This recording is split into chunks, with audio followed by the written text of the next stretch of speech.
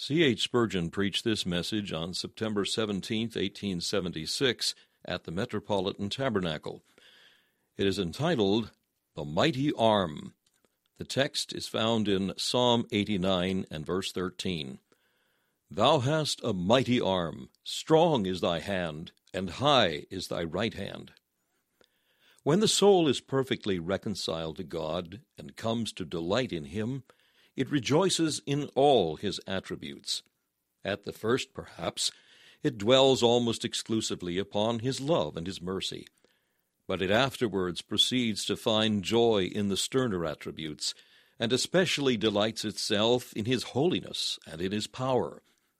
It is a mark of the growth of Christian knowledge when we begin to distinguish the attributes and to rejoice in God in each one of them. It betokens meditation and thought when we are thus able to discern the things of God and to give to the Lord a psalm of praise for each one of His glories. And it also indicates a growingly intimate communion with the great Father when we begin to perceive His adorable character and to rejoice so much in all that He is that we can take the attributes in detail and bless and praise and magnify Him on account of each one of them. Under the Jewish law, there were forms of sacrifices which were of the simplest kind, such as the offering of turtle doves or young pigeons, which were simply cleft asunder and burned upon the altar. But there were other and more elaborate rules for the sacrifices which were taken from the flock and the herd. These were rightly divided, and the parts laid in their places, the head, the fat, the inwards, and the legs, and so on, as if to show that although some believers only know the atoning sacrifice as a whole, and after a superficial manner, there are others still further instructed, who look deeper into divine mystery and see the various forms which the great truth assumes. It is a saving thing to know the Lord at all with the heart. But I would, beloved, that ye knew all the varied rays of His pure light, that ye beheld the many glories of His crown, and could rejoice in each distinct excellence of His infinite perfection. The subject of this morning is the power of God as the subject of adoration. Here, dear brethren, we have large scope for thought, for the power of God is manifested in connection with all His other attributes. It is the cause of all His works, and the basis and workforce by which His kingdom is maintained and Himself revealed. How clearly is His power beheld in creation! There indeed, O Lord, Thou hast a mighty arm. We injure ourselves and dishonor our Creator when we pass over His works as if they were beneath the notice of spiritual minds. It is perverse on our part to forget the exhortation, What God has cleansed, call not thou common. The psalmist sang concerning the creating might of God in verses 11 and 12 of the psalm before us. The heavens are Thine, the earth also is Thine. As for the world and the fullness thereof, Thou hast founded them. The north and the south Thou hast created them. Tabor and Hermon shall rejoice in Thy name. David did not divide between revelation and nature. He loved the Word and meditated therein day and night, but at the same time he triumphed in the works of God's hands. In the 104th Psalm, he found music in rocks and rills, in fowls and fir trees, and rejoiced that the glory of the Lord shall endure forever. The Lord shall rejoice in His works. In the 8th Psalm he considered the heavens, and burst forth with the exclamation, O Lord, our Lord, how excellent is Thy name in all the earth! With the same feeling, I led you to sing this morning that child's hymn in which the power of God is reverenced. I sing the almighty power of God, which made the mountains rise, which spreads the flowing seas abroad, and built the lofty skies. The Lord made Job and his friends remember His power as seen in creation. Indeed, it was by revealing that one attribute that Job's friends were silenced, and the patriarch himself was led to cry, Behold, I am vile. What shall I answer thee? We ought not to overlook that which had so salutary an influence upon others. It is a pity when people become so spiritual that they have no eye whatever for the Lord's power in rivers and mountains, in seas and storms. For God has made them all, and as in his glass he is darkly to be seen in them. The works of the Lord are great, sought out of all them that have pleasure therein. I can understand the feeling of some who say, I prefer spiritual preaching, and I delight most to read the spiritual parts of the Word of God rather than the historical records, and to think of his grace rather than of his wisdom in nature. But there is a fault about such a preference, excellent as it is in one way. It is as though you had a friend who was a great artist and a master in statuary, able to make the marble almost live and speak with his magic chisel. You are accustomed to call upon this eminent sculptor, and it gives you great pleasure to talk with him and to associate with his children. But you have never gone into his studio, for his masterpieces do not interest you. Now, this is poor fellowship, and if ever you get to be in perfect sympathy with your friend, you will be interested in that which interests him, and charmed with the various proofs of your friend's powers in design and execution. You will study his works for his sake, and love him all the more because of those wonders of beauty and joy which his hand produces. If the Lord thinks it fit to display the hand of his power in the visible universe, it would ill become any one of his children to close his eyes thereto. The earth is the Lord's, and the fullness thereof. All thy works praise thee, O God, but thy saints shall bless thee. So too the power of God is to be seen in providence, in the overruling hand which controls common events. Our sweet singer writes in verse 9, Thou rulest the raging of the sea. When the waves thereof arise, thou stillest them. God's power is seen in the great phenomena of nature, and even in the lesser matters of everyday life. His hand guides the fall of every sere leaf, and adorns each blade of grass with its own drop of dew. But chiefly his way is in the whirlwind, and the clouds are the dust of his feet. The mighty hand of the Lord is to be seen in the events of human history. His power is manifest in courts and armies, in the rise and fall of empires, in the growth of nations, or in their overthrow. Behold how he broke Egypt in pieces as one that was slain, and scattered his enemies with his strong arm. His people did not refuse to sing of his great power when he smote great kings and slew famous kings, because his mercy to his people endureth forever. It ought to be a subject of great joy to all righteous souls that the world is not left to itself or to tyrants. The might is with the right after all, for power belongeth unto God. There is a governor and ruler who is Lord of all, and all power is in his hand. Have you not often wished more power to the arm of the man who attacks insolence and cruelty?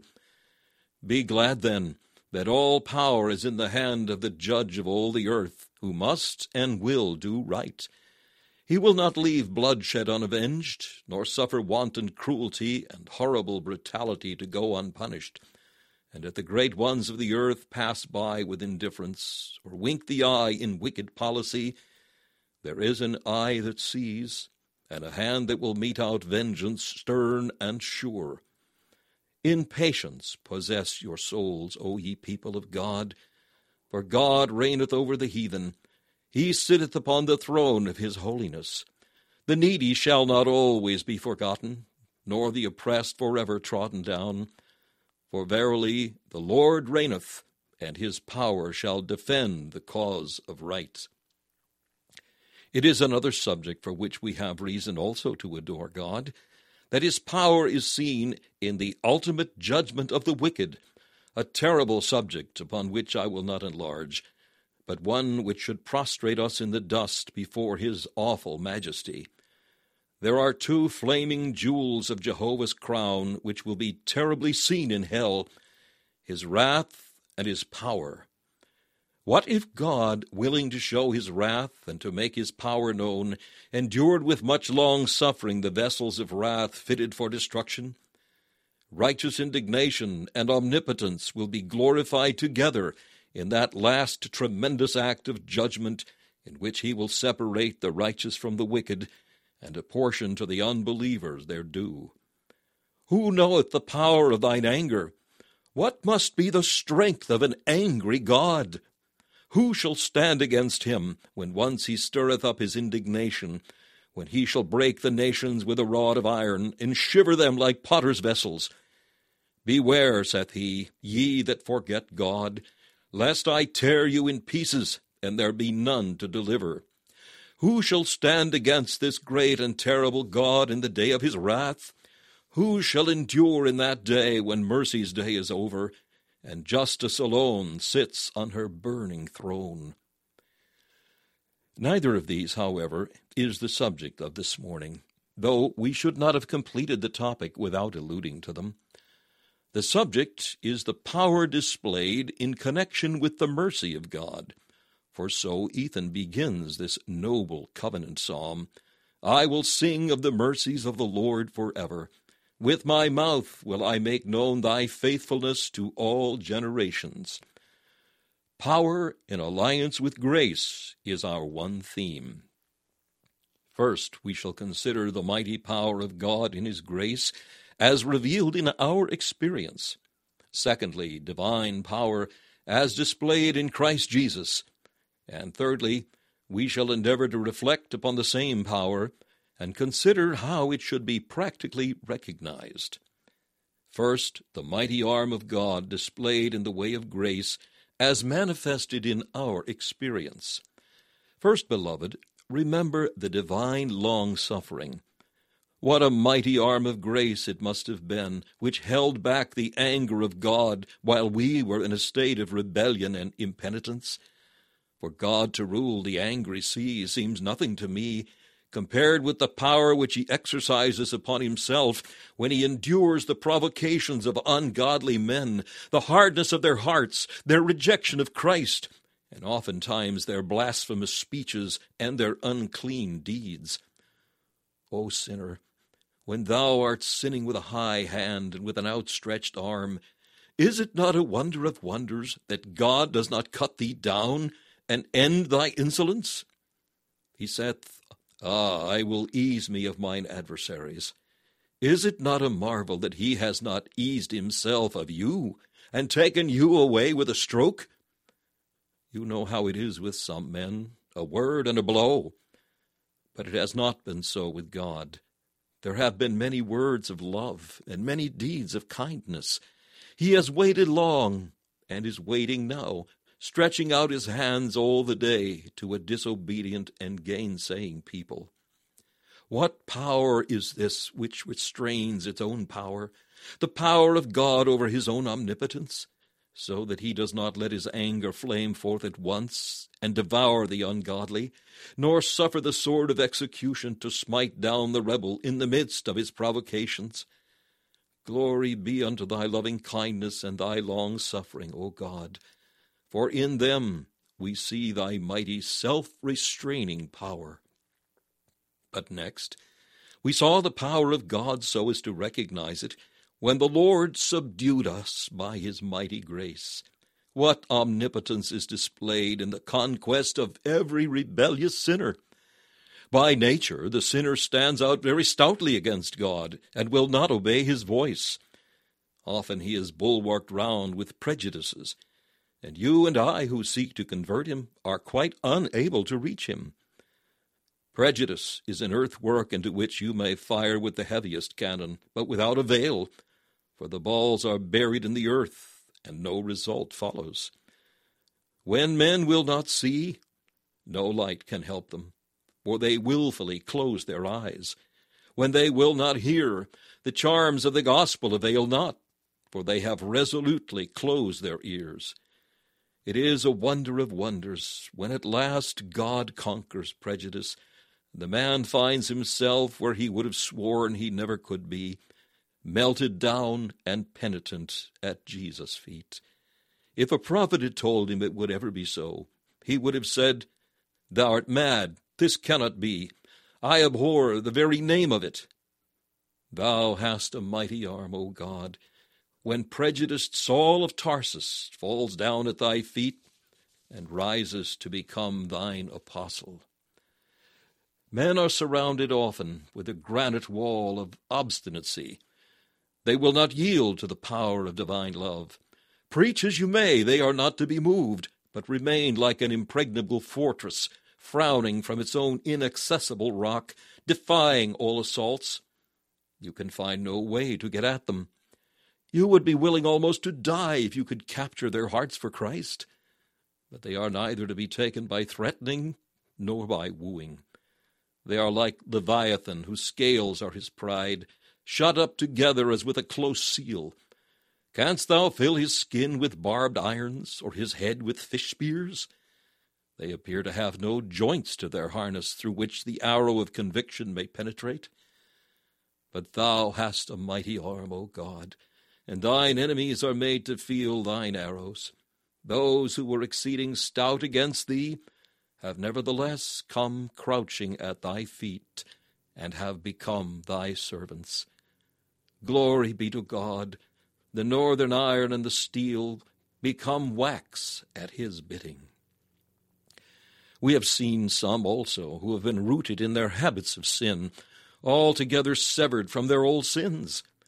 Wonder of wonders, the Ethiopian has changed his skin, and the leopard has lost his spots. For he who was accustomed to do evil has learned to do well. Behold, a miracle of mighty grace! The sinner has grown old in sin. Like an old oak, he has become rooted to the earth by 1,000 roots. To transplant him seems impossible. It were far easier to cut him down.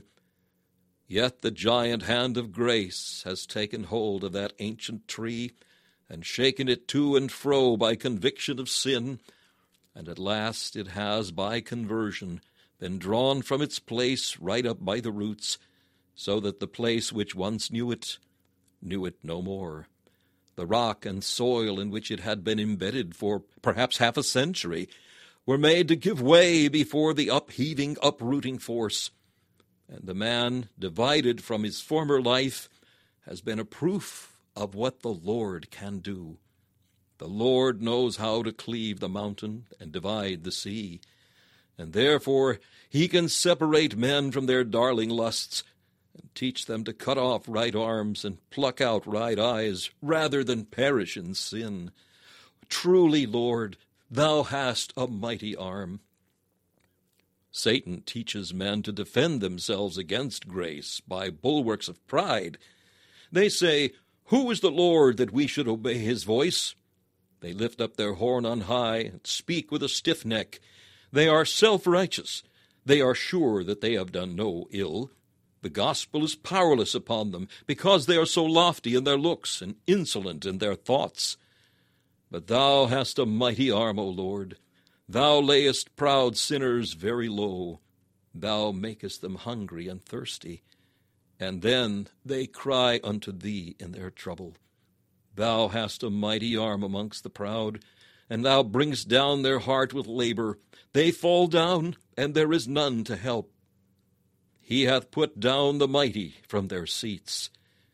Nebuchadnezzar from saying, "Behold, this great Babylon that I have builded," learn to confess that those who walk in pride, the Lord is able to abase. Equally mighty is the Lord to overcome despair, for this is another one of the fortresses in which sinners entrench themselves against divine grace. There is no hope, say they. Therefore will we give up ourselves to our iniquities. And it is almost idle to attempt to convert those who are willfully despairing. They resent the consolations of the Bible and reject the promises of God. Yet the Lord can break the bars of iron and cut the gates of brass in pieces and bring up the captives from the dungeons of despair and set them on a rock and put a new song in their mouths and make them praise his name forevermore. From the iron cage, the Holy Spirit, the Comforter, can set the captives free. All glory be unto his name. When God resolves to save the sinner, he will have his will without violating the will of man. in a sweet, soft, gentle manner, in which the power lies in the gentleness, and the force lies in the tenderness, the Lord can conquer the most obstinate. He makes the lion to lie down with the lamb, so that a little child shall lead it. Thus the power of God is seen in the conquest of sinners. That power is equally seen in their transformation. For is not it a marvel that God should be able to make old and corrupt rebels into new creatures in Christ Jesus? Every conversion is a display of omnipotence. To create the world was but half a wonder, compared with the creation of a right spirit. For there was nothing to hinder when God spake and the world began. But when God speaks to ungodly men, there is a resisting force which impedes the work and even defies the great worker. There is a darkness and a death. There is a force of evil and an inability towards good which must be overcome. Yet the Lord maketh all things new, and causeth the new creation to arise in the hearts of his people. Verily he hath a mighty arm. Glory be to the Lord, who only doeth great wonders, with a high hand and an outstretched arm. Conversion is also called a resurrection. Oh, it will be a great feat of power when dead carcasses shall live at the sound of the last trumpet. But it is an equal wonder when the dry bones of dead sinners come to life, when those who were scattered at the grave's mouth, the hopeless, graceless, Christless, nevertheless are made to live at the sounding of God's word by the Spirit of his power. O you that have been new created and quickened in newness of life, adore his power today.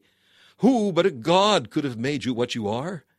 Consider what you were, and reflect upon the glorious position to which the Lord has brought you by the blood of the cross.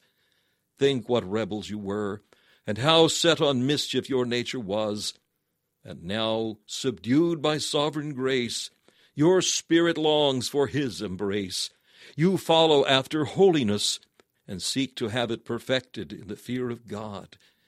What a revolution is this! What a turning of things upside down! To turn the wilderness into springs of water, and the desert into a flowing stream, is nothing compared with turning the dead, cold, dry heart of man into a mighty wellspring of love, springing up unto eternal life. Glory be to thy power, O thou infinitely mighty Jehovah! Thou hast a mighty arm. That same power is seen, dear friends, in the various deliverances which the Lord gives to his people at the outset, when their enemies come against them so fiercely. Behold, my brethren, how strong was the hand of God which delivered us from the bondage of our first doubts and fears, when conscience accused and the law condemned, when we thought ourselves only waiting for the death warrant and the execution. Behold, the Lord has routed our despair. He has set us free from fear, and brought us into the liberty wherewith Christ makes men free. We were slaves to sin too, and oh, how sin marshaled all its armies against us at the first, if haply it might cut off our earliest hopes.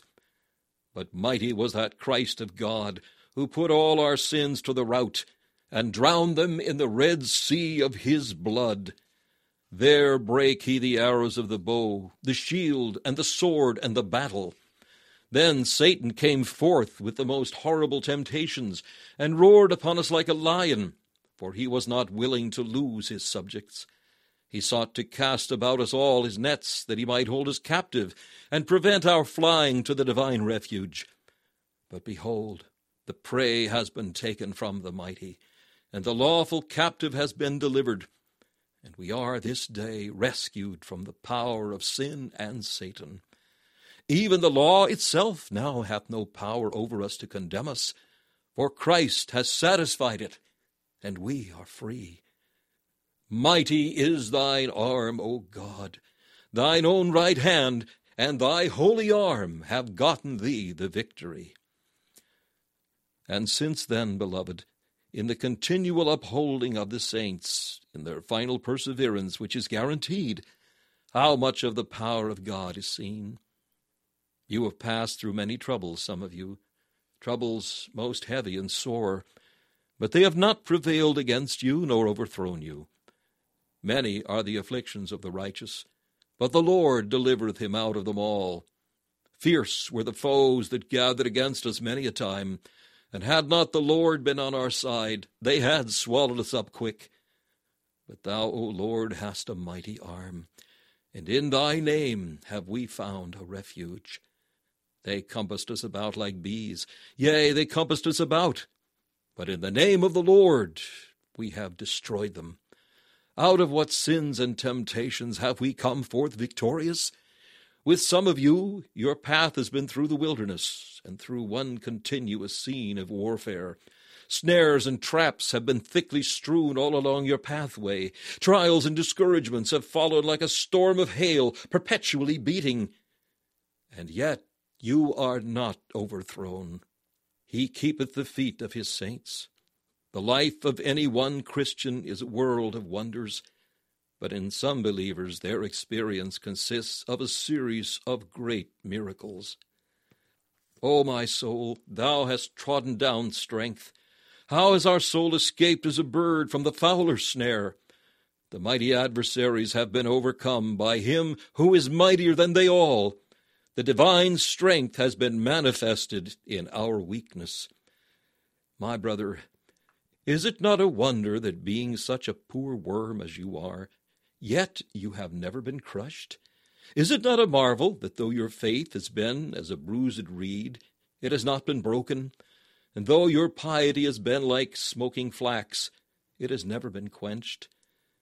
Kept alive with death so near, preserved when enemies have been so fierce, will you not say indeed, Thou hast a mighty arm, strong is thy right hand? Brethren, the end cometh, but it will all be right at last.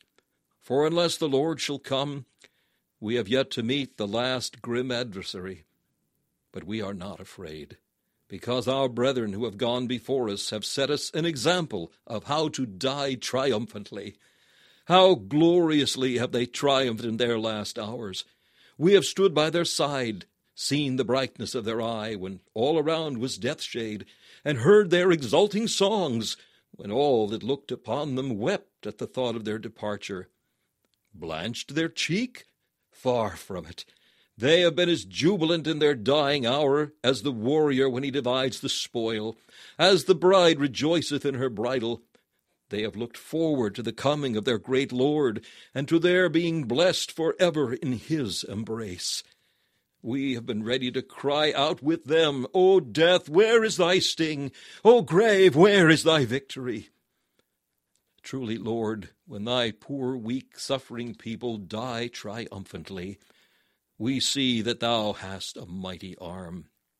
When flesh and heart are failing, when friends cannot help, when every earthly comfort vanishes, for the heart still to rejoice and triumph, this is to see the arm of the Lord made bare, and this causes us to bless and magnify his holy name. I would to God that I had more ability to set forth this majestic subject, but I've done my best, and I ask your meditations in the quiet of this afternoon to assist me, that you may really adore and bless the power which is so conspicuous in every vessel of mercy, so revealed in your own self, if you be indeed a child of God. O Holy Spirit, make known to us the exceeding greatness of his mighty power, to usward who believe. Secondly, let us behold the mighty arm of God, especially discovered in the person of Christ Jesus. And here you will kindly follow me in the psalm itself, for there you will see that the power of God is displayed in Jesus Christ, in the choice of him, and the exaltation of him to be a prince and a savior. See verse 19. I have laid help upon one that is mighty. I have exalted one chosen out of the people. Christ is the incarnation of the power of divine grace. In him dwells the power of God to save the souls of men. And yet in what weakness it dwelt. He was a man despised and rejected, lowly and meek, poor and without worldly honor. His was the weakness of shame and suffering, poverty and dishonor. But the power of God was upon him, and is upon him now. It is a grand thing to know that God, by the weakness of man, taking it into connection with his own nature, has routed sin, Satan, death, and hell. The battle in the wilderness was between Satan and a man, tempted as we are. But oh, how gloriously that matchless man overthrew the tempter and prevailed. The agony in the Garden of Gethsemane was that of a man. It was a man, though God, who sweat great drops of blood, and uttered strong crying and tears, and won the victory by which evil is dethroned. And he that met the powers of evil on the cross, and stood alone, and trod the winepress, till there remained not an uncrushed cluster, was a man. It is by his power, even the power of the man of Nazareth, that all the powers of evil have been forever blasted and withered, so that though they rebel, it is but a struggling gasp for life. As surely as God sits on his throne, the foot of the seed of the woman shall be upon the serpent's head to crush it forever. For mighty as were the hosts of evil, God hath exalted one chosen out of the people, and laid help upon him, that he may eternally vanquish all the hosts of darkness. Strong is thy right hand, O Saviour, for by weakness and suffering and death thou hast overthrown all thy people's foes. His power was seen next in our Lord's anointing. I have found David my servant, with my holy oil have I anointed him. You know how in his preaching there went out of his mouth a sharp two-edged sword with which he smote sin, because the Spirit of God was upon him. On the day of Pentecost, the Spirit bore witness in the entire body of Christ, making all his servants speak with tongues of fire the word of the gospel. The Spirit of God is with Christ on earth still in his church, so that, feeble though the speech of his ministers may be, a secret power attends it, irresistibly subduing the forces of evil. Oh, rejoice ye this day, beloved, for the anointing rests still in the church of God. The anointed Redeemer must be victorious in every place. Thanks be unto God, which causeth his word to triumph in every place by the power of the eternal Spirit. We ought therefore to adore Jesus Christ as having the power of God, because the Holy Ghost is always with him and with his word, and he is therefore mighty to save. We must equally magnify the power of God, because the continuance of the empire of Christ in the world. As saith the psalmist, "With whom my hand shall be established, mine arm also shall strengthen him. The enemy shall not exact upon him, nor the son of wickedness afflict him. And I will beat down his foes before his face, and plague them that hate him." These 1800 years, every effort has been put forth to root up the church of Christ. The devil and all his servants on earth have conspired to overthrow the growing kingdom of our Lord, but they have never succeeded.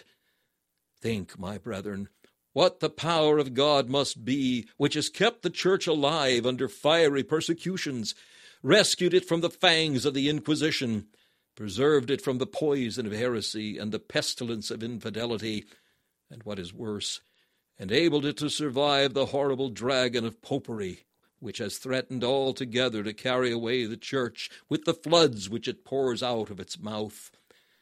Yet the chosen seed live on and are multiplied in the land, even as it is promised in the 36th verse of the psalm before us. His seed shall endure forever, and his throne as the sun before me. The establishment and continuation of the church is an extraordinary proof of divine power. So are all the conquests of Christ, some of which we have seen, and more of which are to come. I will beat down his foes before his face, and plague them that hate him, is the divine promise. I will make him my firstborn, higher than the kings of the earth. I will set his hand also in the sea, and his right hand in the rivers. Glory be to God. Christ is triumphant still. Still in the preaching of his truth he rides forth conquering and to conquer. The gospel has not lost its old force, but whenever it is preached in faith, it wins the day. See what power it has in drawing together the multitudes and holding them in breathless attention. A man has nothing to do but to preach Christ simply and with all his might, and the people will hear it. We want no endowment of the state. We seek no acts of Parliament to help us. Give us a clear stage and no favor, an open Bible and an earnest tongue, and the people shall yet be aroused, and the multitude shall bow before the people's King. Jesus Christ is still the mightiest name which can be pronounced by mortal tongue. Its all-subduing power shall yet be felt in the remotest regions of the earth.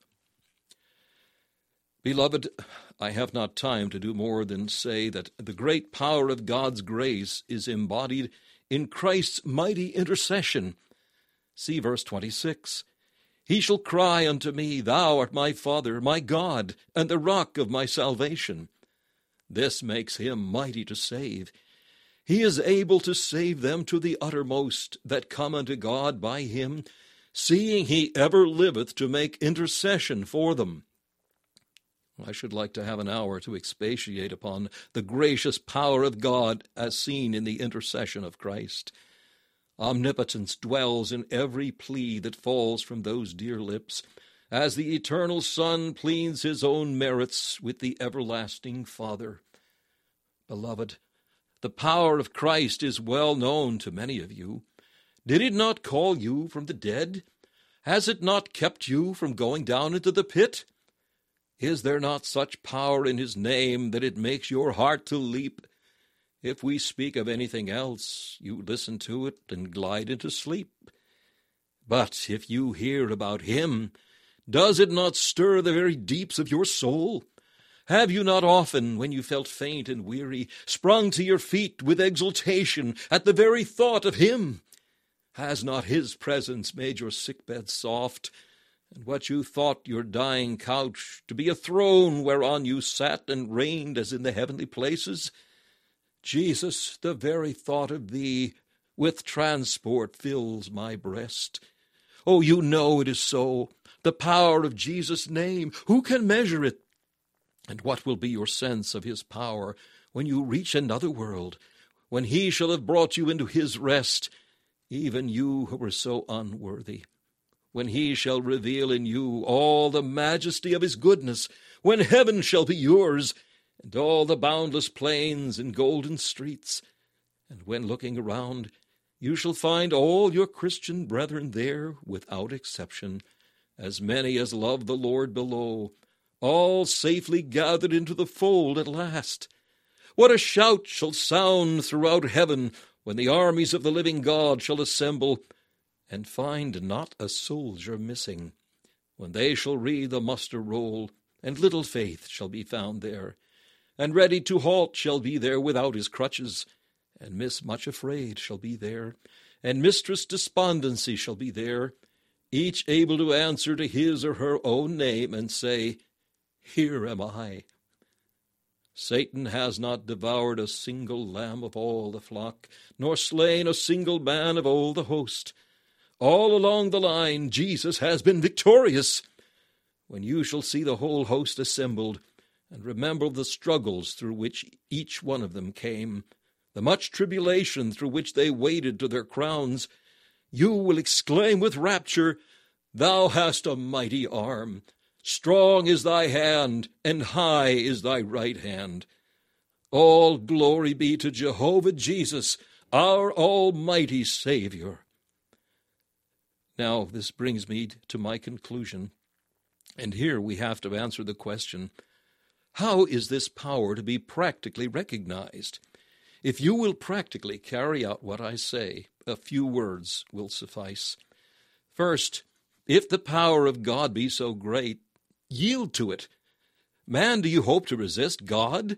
Hast thou an arm like God's? And canst thou thunder with a voice like his? Throw down those weapons and cease to wage a hopeless war. Capitulate at once, surrender at discretion. Oh, if there be here a man who is the enemy of God, I beseech him to count the cost before he continue the war. See whether he is able to brave it out with God. Shall wax fight with the fire, or tow contend with the flame? He would go through a host of such as thou art, O man, as fire burneth up the stubble, and or ever thou hast time to think of it, thou shalt be utterly destroyed. Kiss the Son, lest he be angry, and ye perish from the way, when his wrath is kindled but a little. The next practical use is this. Is God so strong? Then trust him to save you. Never say again that he cannot snatch you from perdition. Never doubt his power to save, even in extremity.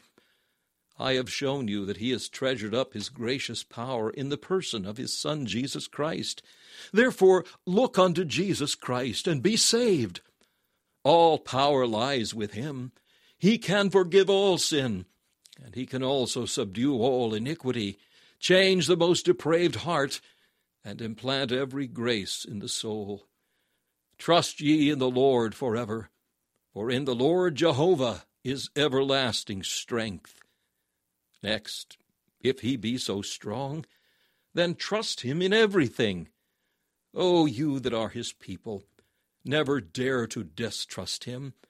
Is his arm shortened? Cannot the Lord deliver you? Bring your burdens, your troubles, your wants, your griefs. Pour them out like water before him. Let them flow forth at the foot of the Almighty, and they shall pass away, and you shall sing, The Lord is my strength and my song. He also is become my salvation. Is God so strong? Then shake off all fear of man. Who art thou that thou shouldst be afraid of a man that shall die? Man is but grass, withered in an hour. Wherefore should you tremble at his frown? He is crushed before the moth. Why then fear him? Let not the faces of proud men confound you. Trust in God and fear not, for the mighty God of Jacob is with us, and greater is he that is for us than all they that can be against us. And now, as to thy service, to which thou art called by the Lord, if he be so strong, do not think of thine own weakness any longer, except as being a platform for his strength. Hast thou only one talent? God's Holy Spirit is not limited in power. He can make thy one talent as fruitful as another man's 10. Art thou weak as water? Then rejoice this day, and glory in infirmity, because the power of God shall rest upon thee. Think not of what thou canst do. That is a very small affair. But consider what he can do by thee. He can strengthen the feeble against the strong.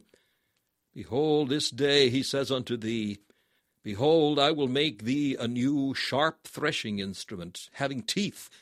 Thou shalt thresh the mountains, and beat them small, and shall make the hills as chaff. Thou shalt fan them, and the wind shall carry them away, and the whirlwind shall scatter them. Last of all, with regard to all the future which lies before you, is God so strong? Then commit it to his hands. You have a great trouble to face tomorrow. You are expecting a greater trouble still at the end of the week. Now, be not afraid, for the Lord liveth to deliver thee. What? Dost thou fear? Is thy counselor perished? Has thy helper failed thee? How canst thou sink in the deep waters, when underneath thee are the everlasting arms?